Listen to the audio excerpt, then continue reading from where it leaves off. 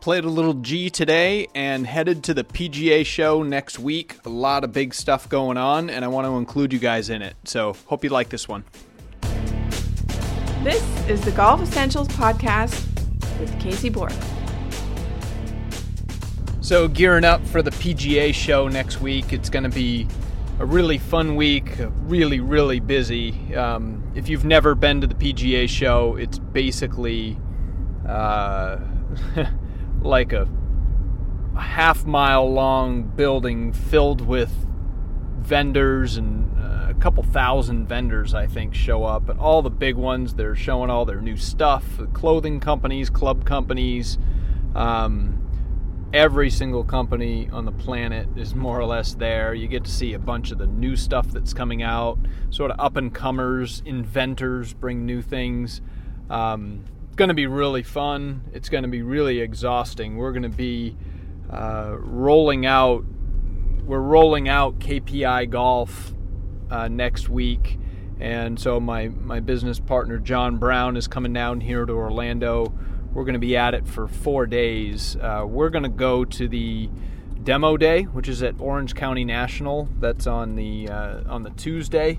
Going to try to do a Facebook Live out there. I think that'd be really cool to show you guys how it is. There's a 360-degree driving range out there, and there's tents and vendors, and all of the equipment companies let you hit all the balls and hit all the clubs that you want, and trying stuff out. And the range is a full circle, so you just walk a lap around, and all the companies are there showing off their new gear.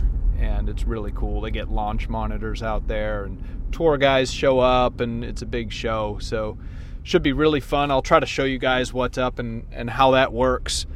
John and I are going to be working really hard, hitting up all of the big companies to secure our vendor relationships for KPI Golf. We've got a few already, and it's really cool to converse with these companies, let them know what our vision is, and further those conversations and come up with agreements where they recognize that we're going to be consulting with and managing many golf courses, so our company represents a much bigger book of business for them than any standalone golf club would. And so they typically they'll really sharpen their pencils. They'll throw some stuff at us, which is really cool. I could use some new gear. That's always fun.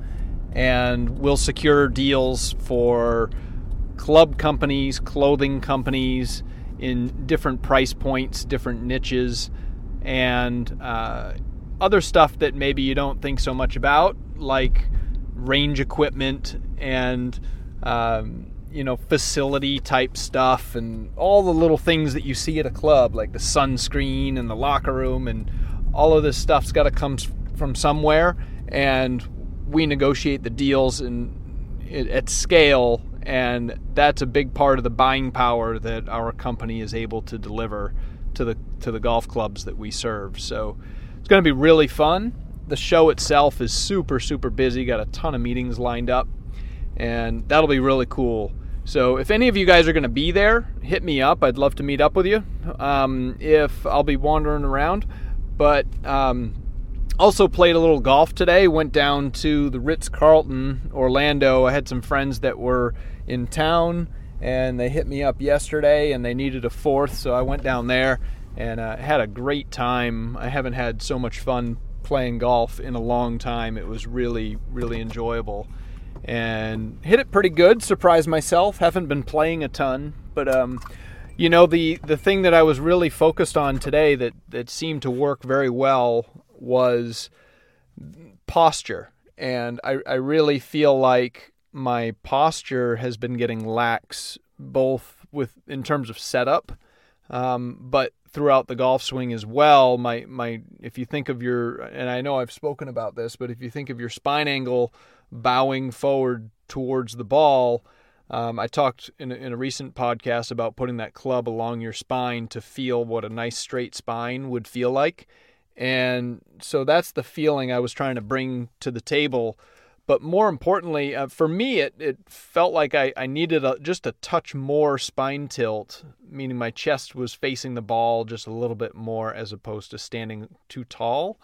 And, throughout the golf swing, trying to stay level. So rotating around my spine without raising up or falling down.